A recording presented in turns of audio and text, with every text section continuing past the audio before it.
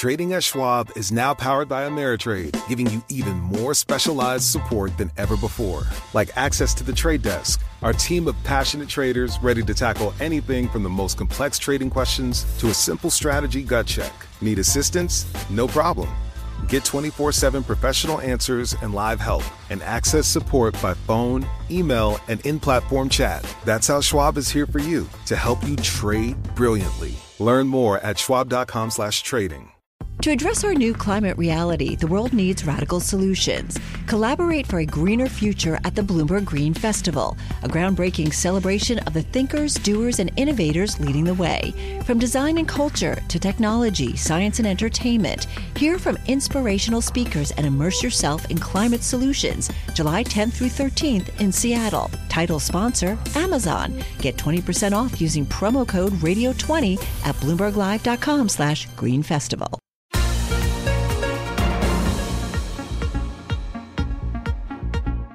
Welcome to the Bloomberg P&L podcast. I'm Pim Fox, along with my co-host, Lisa Abramowitz. Each day, we bring you the most important, noteworthy, and useful interviews for you and your money, whether you're at the grocery store or the trading floor. Find the Bloomberg P&L podcast on Apple Podcasts, SoundCloud, and Bloomberg.com.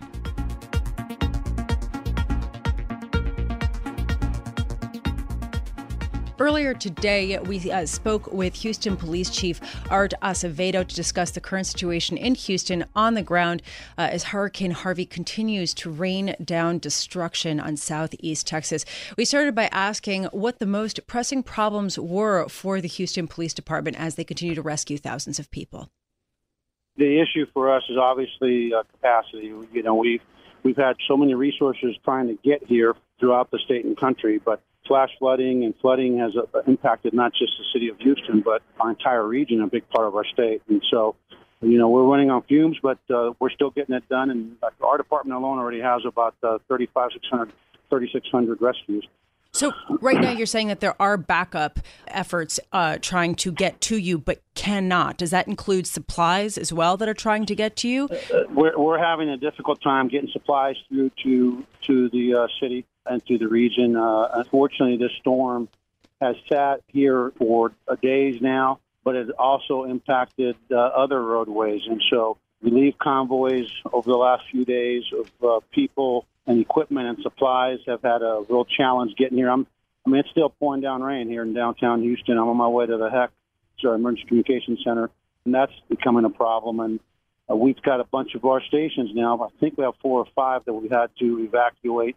So it's just one challenge after the other. But, we're rising to the task, and we'll get to it with the help of our fellow Texans and our fellow Americans that are coming here to help. Chief Acevedo, speak a little bit, if you can, in detail about what's going on at the George Brown Convention Center, and also if you can just give us an update on things like electric and communications networks, airports, and so on. Yeah, well, the airports are still shut down. They're only going to be open for humanitarian and search and obviously response flights, which means that people are coming here to help us. The George R. Brown Center's at capacity. We have, I think, around 9,000 folks there, but we're starting to open other shelters, and we'll start transporting evacuees to those places. Our water supply is still intact, but you know how that goes. You just never know what will happen. We know that historically, at some point in these storms anywhere in the country, you end up having a disruption of water supply. So people should, if they can, try to store some of your own in your bathtub or containers, whatever you can in your home. Some of the cell towers are starting to fail. And so, it's what you would expect, a myriad of one challenge after the other. But I'm very proud of the fact that our city, our region, and our men and women in the Houston Police Department, our first responding community are still working, and they've been working nonstop since Friday. What about the main public hospitals?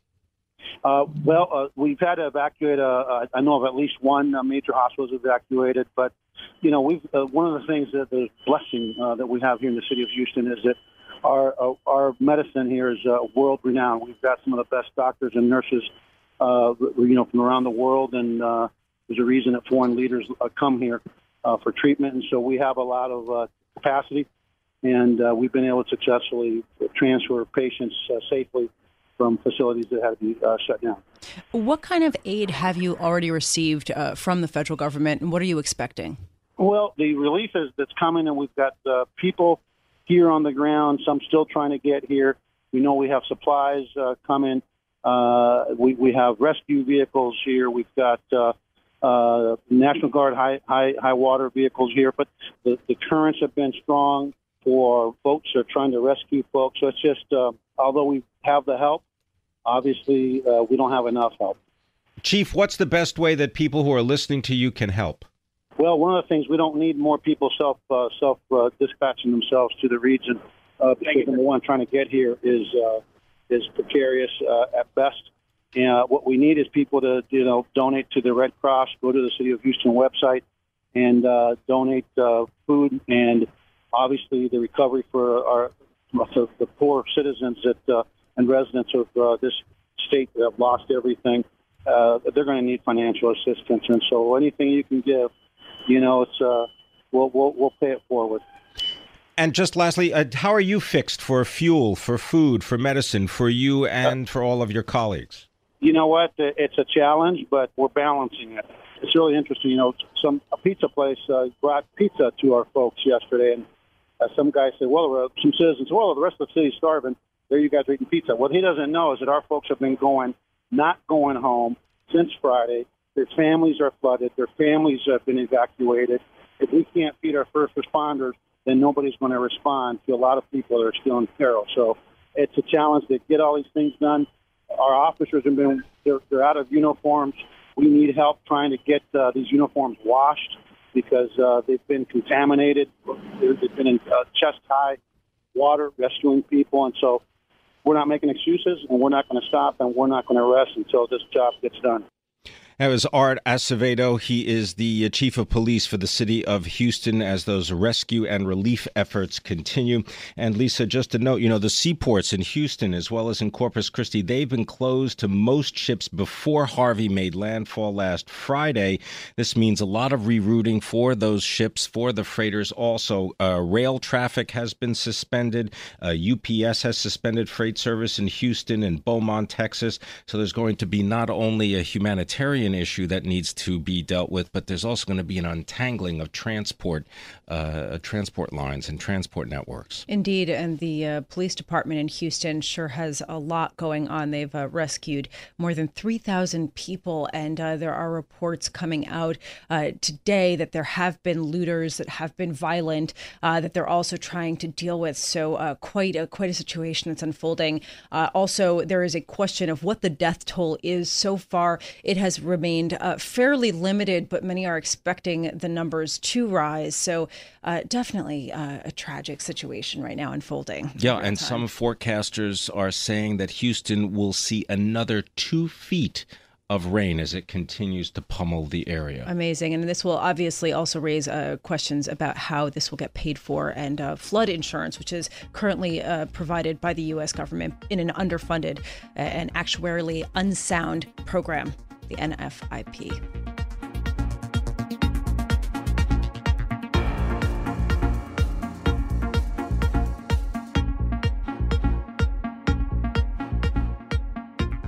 Let's turn our attention now to the energy markets. Right now, NYMEX gasoline is higher by more than 2%, though crude oil is falling 1.5%. Here to help explain all this is Stephen Schork. He is the president of the Schork Group, and he joins us now. Stephen, thanks very much for being with us. So just briefly explain the divergence, because on the surface it doesn't seem to make a lot of sense, but I know it does.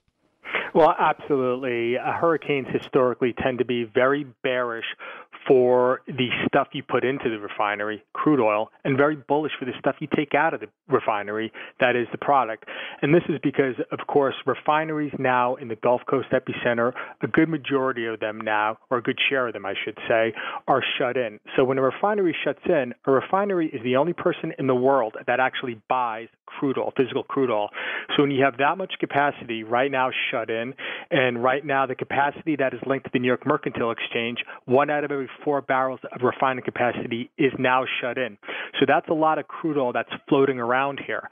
But the real big difference between this hurricane and the last hurricane that we saw in this region 2008 with Hurricane Ike and Hurricane Gustav was the reversal of a major pipeline. Back in 2008, we used to take crude oil into the Houston market area and ship it up to the middle part of the country and into the Chicago market area. We reversed that pipeline in 2012. So now there's a lot of oil that comes from Canada and from the upper Midwest down into the Houston market to go to those refineries and then go to the export market. So now with the situation of the refineries being shut in, so you can't boil that oil, and with the ports closed, you can't export that crude oil, we are now in the process of building a very large glut in crude oil prices, hence why we're seeing the bearish reaction in the crude oil market. Conversely, as we said, if you can't boil crude oil, well, you can't make gasoline or diesel fuel, hence why those markets are rallying over the past few days. Right. Stephen, that's fascinating. I'm looking right now at crude at a little bit less than $46 a barrel. Are you thinking that perhaps this price will go substantially lower should the closures of these refineries get prolonged for several weeks or more? Yes, I do, because we also have to appreciate what time of the year we are at.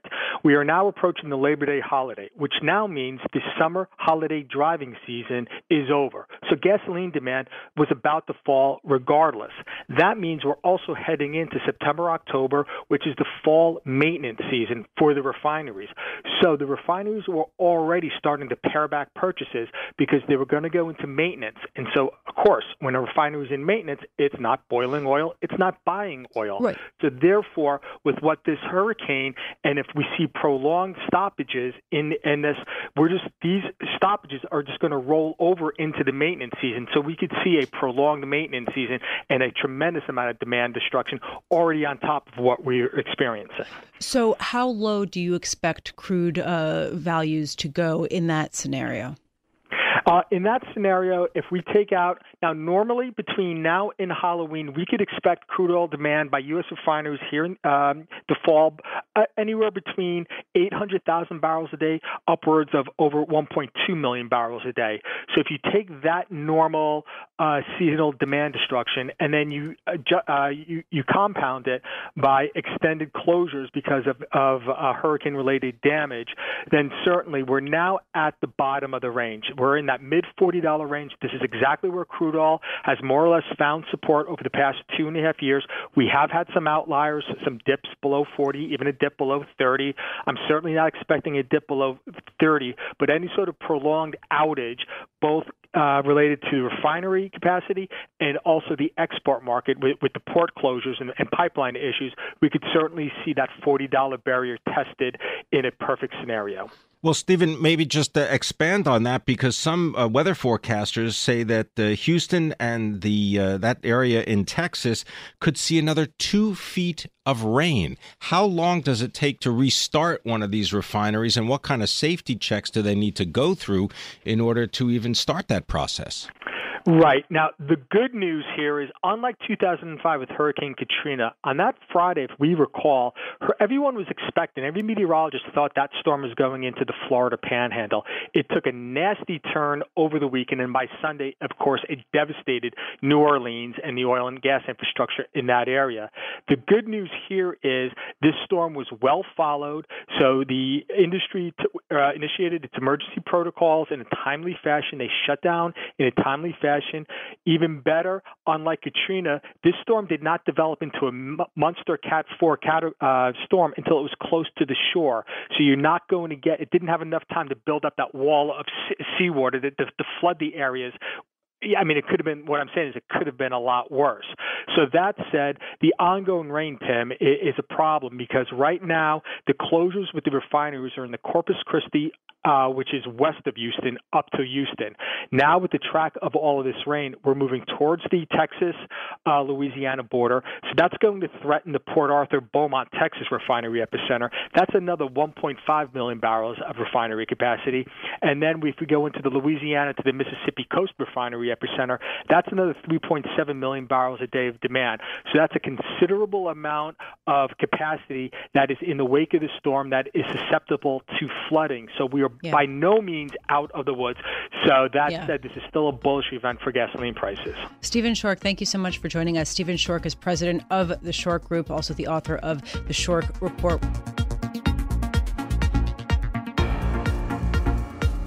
Trading at Schwab is now powered by Ameritrade, giving you even more specialized support than ever before. Like access to the trade desk, our team of passionate traders ready to tackle anything from the most complex trading questions to a simple strategy gut check. Need assistance? No problem.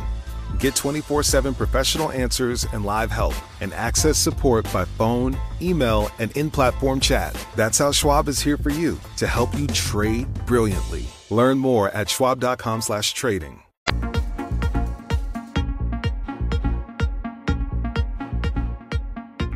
Well, overnight, North Korea did do another missile test, and this time it went over Japan. Japan called this unprecedented, and here to give us a little more perspective on how this changes the backdrop for the U.S. negotiations and dealings with North Korea is Brad Taylor. He's retired Special Forces Lieutenant Colonel, also author of Ghosts of War, which is available in paperback now. And Brad, thank you so much for joining us. I know that you were part of the Combined Unconventional Warfare Task Force review of how the U.S. is dealing with North Korea, and I would love to get your sense of how much this latest provocation from North Korea ups the ante, ups the tension, and changes the backdrop for the U.S.'s dealings with that region.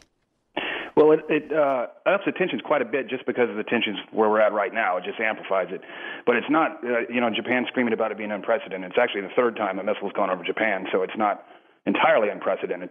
In the past, they always said they were launching a satellite. No satellite made it into space, so at least they were willing to camouflage the fact that they were testing a missile. This time they just launched a missile and didn't say anything about a satellite, so it's definitely a poke in the eye. Some of the unique things of it, they launched this thing from Pyongyang, right outside their international airport, which in the past they've always launched them out in the hinterlands and the military bases. And basically they're saying, if you want to do a first strike on us, you're going to have to take out Pyongyang, which definitely amps up our capabilities for a first strike. If you were going to write this as a novel with a happy ending, what would it be like? And then you can give us the alternative. I don't think there is a happy ending for this one. They're not going to give up their nuclear missiles. They've seen what happens when other regimes give up their nuclear missiles. Muammar Gaddafi gave up his missiles, and 10 years later we saw he died. Saddam Hussein gave his up. We took his regime down. So he wants the missiles. For him, the missiles are intertwined with his regime's stability. So when we say either get rid of the missiles or lose your regime, that's the same thing to him. Getting rid of his missiles, it means the loss of his regime. So it's really off the table. Now, he'll certainly do talks, and we'll do bilateral talks and six-party talks and all that kind of stuff, but he's going to keep marching forward. So what is a better case scenario than a catastrophic altercation that leaves thousands and thousands of people dead in the region at this point? Well, the best case would be if China has all the leverage in North Korea, and if China started leveraging the sanctions, this is our seventh set of sanctions, and they were all voted unanimously, so that's not unprecedented either. What happens, though, is Russia and China fail to enforce their part of the sanctions. Why? The problem with that is it's not in China's interest to enforce the sanctions. They do not want sanctions work because you hammer the people so much the leadership decides to change. Well, in this case, the leadership doesn't care about the people, so the only way the leadership would change is if the people overturn the leadership. And China definitely does not want that.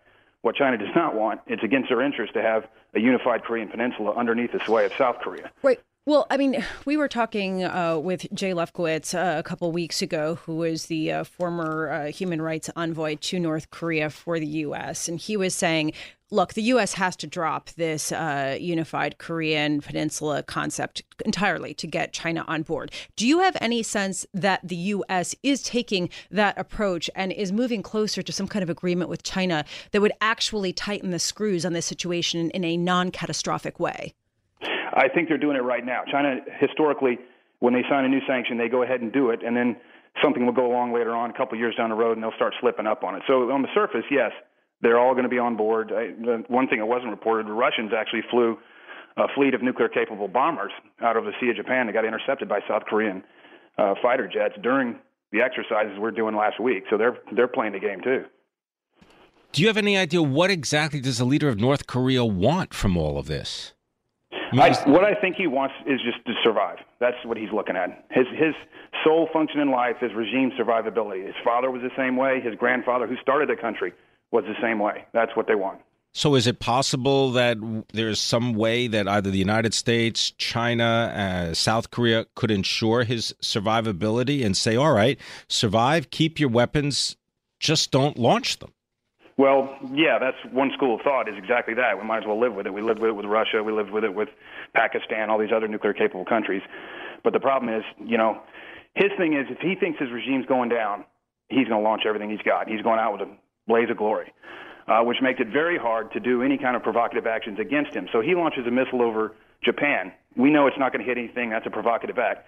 If we try to do the same thing to him, he's liable to trigger and say they're attacking me. How much closer are we to a nuclear altercation at this point? I don't think we're close to a nuclear altercation, but what people fail to remember is that he's got 5,000 tons of chemical and biological weapons. He's got enough devastation there. He doesn't even need to use a nuke.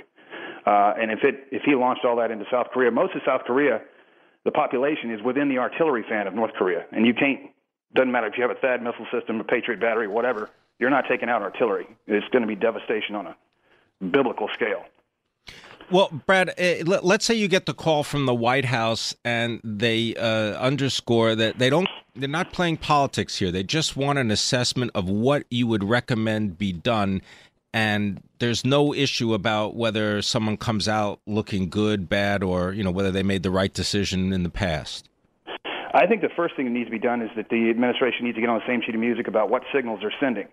When Rex Tillerson says we have no reason or have no desire for regime change, we want you to talk, come on, let's talk, and then President Trump says, I'm going to rain fire and fury on you, the opposing party's seeing both those signals, and now he's trying to read. What does that mean? Am I getting fire and fury, or do they want to talk? Well, was it sort of encouraging to you that we did not get an immediate response from President Trump via Twitter, but after a marked and noted silence, there was a very thought-out statement that came from the White House instead? Yeah, I was. And I actually thought about it. Now, he's called the Hermit Kingdom for a reason, so he's definitely ensconced in his own little world there. But he does get news, and I wondered to myself, has he seen the devastation from Hurricane Harvey and thought, this would be the time I can do this with little blowback because they got their hands full. I don't know if he's that smart or not, but it did cross my mind. Is there anything that the South Koreans should be doing that would make the situation less perilous? They're doing pretty much what they want. They have a new president in there right now, although he did do a pretty provocative act. When the missile went off, he launched a bunch the exercise going on is Ulchi Freedom Guardian, which is really a tabletop map exercise. It happens biannually. It's not that big a deal. But when he launched the missiles, the president ordered a F-15 strike to simulate destruction of the regime, so I'm not sure that was a smart thing to do. It sounds as if you're saying that there's no one person in charge who can really make these kinds of thoughtful decisions, or am I wrong? No, it's because it's super complicated. We'd like the world to be black and white, but it's a complicated situation, and everybody there has a vested interest that is not in the same vested interest of another party. So China has a lot of sway there, but China's goals are not our goals. We have sway. Our goals are not Russia's goals. So there's just a lot of, it's just a gray area. It's really hard to solve. I want to thank you for joining us. Brad Taylor is an author and consultant. He served more than 20 years as a U.S. Army officer and also participated in the Combined Unconventional Warfare Task Force of a Unified Plan for Defense of the Korean Peninsula.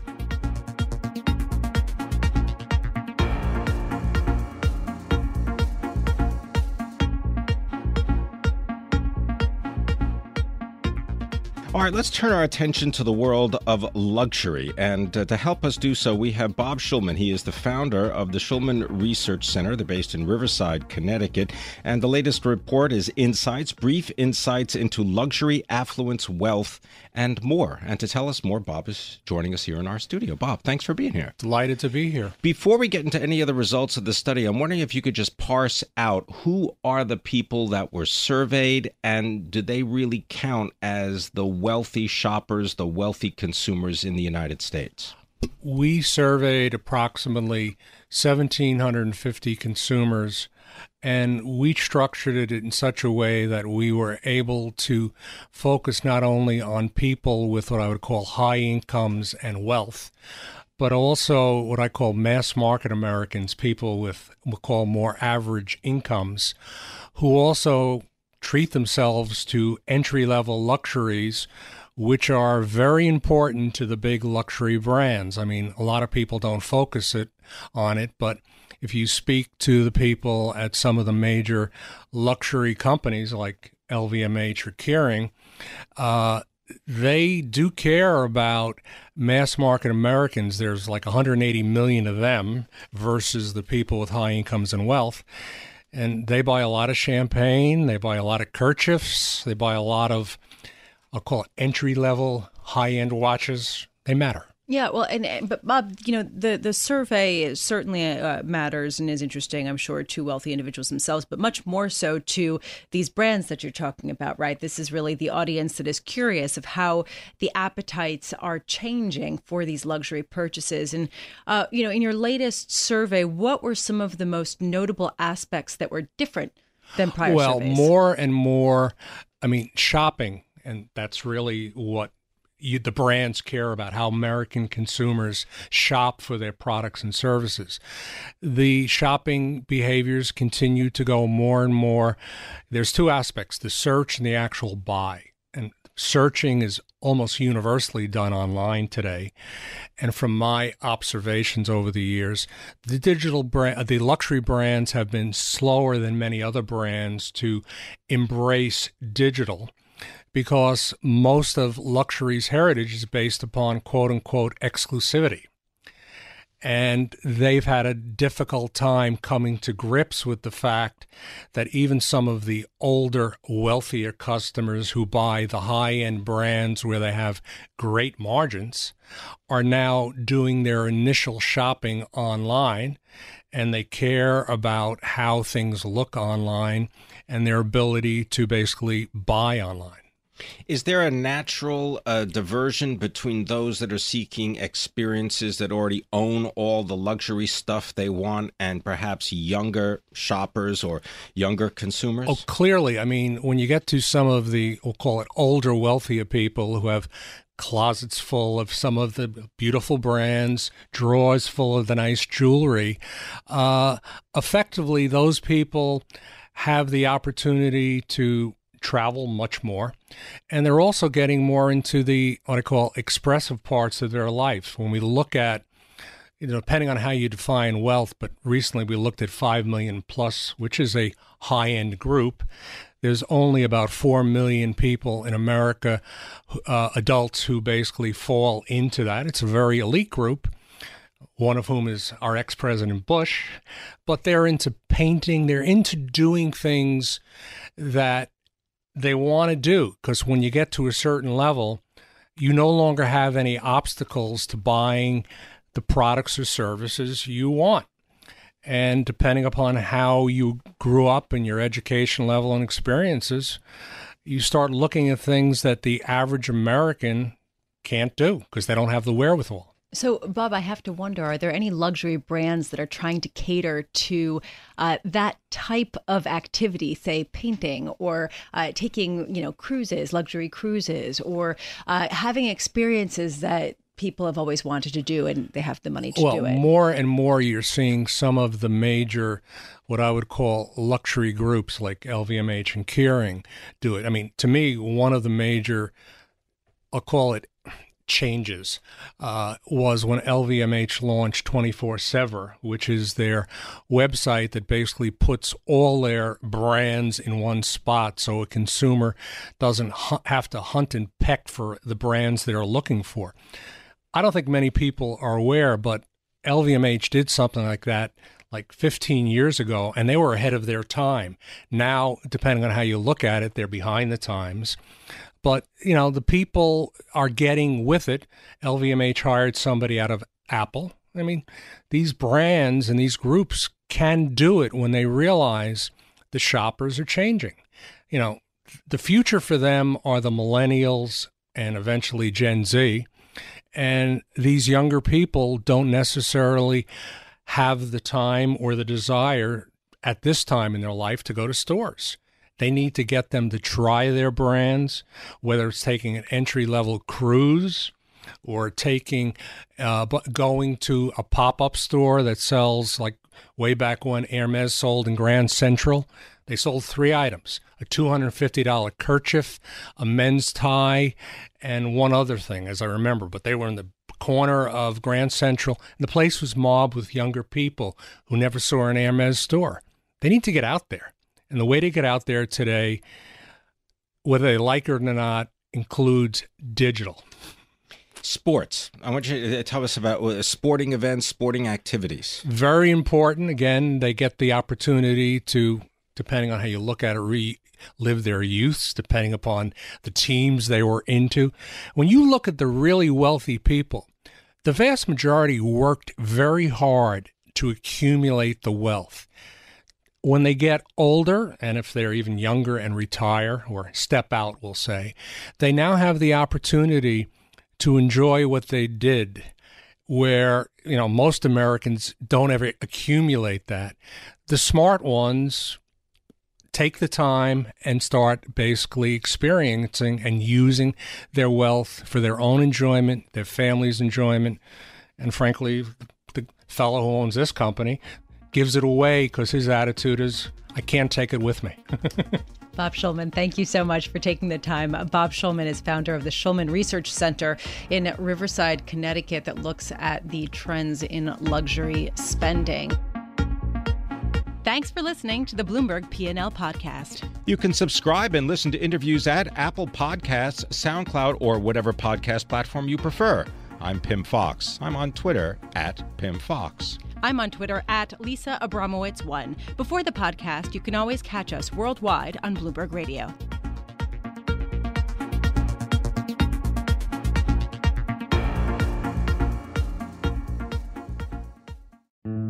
Osage County, Oklahoma is getting a lot of attention right now. It's the setting of Martin Scorsese's latest film, Killers of the Flower Moon. The movie's based on a book about the 1920s Osage murders, when white men poured into Osage County and killed Osage people for their oil wealth. I'm Rachel Adams Heard, the host of In Trust, a podcast from Bloomberg and iHeartMedia.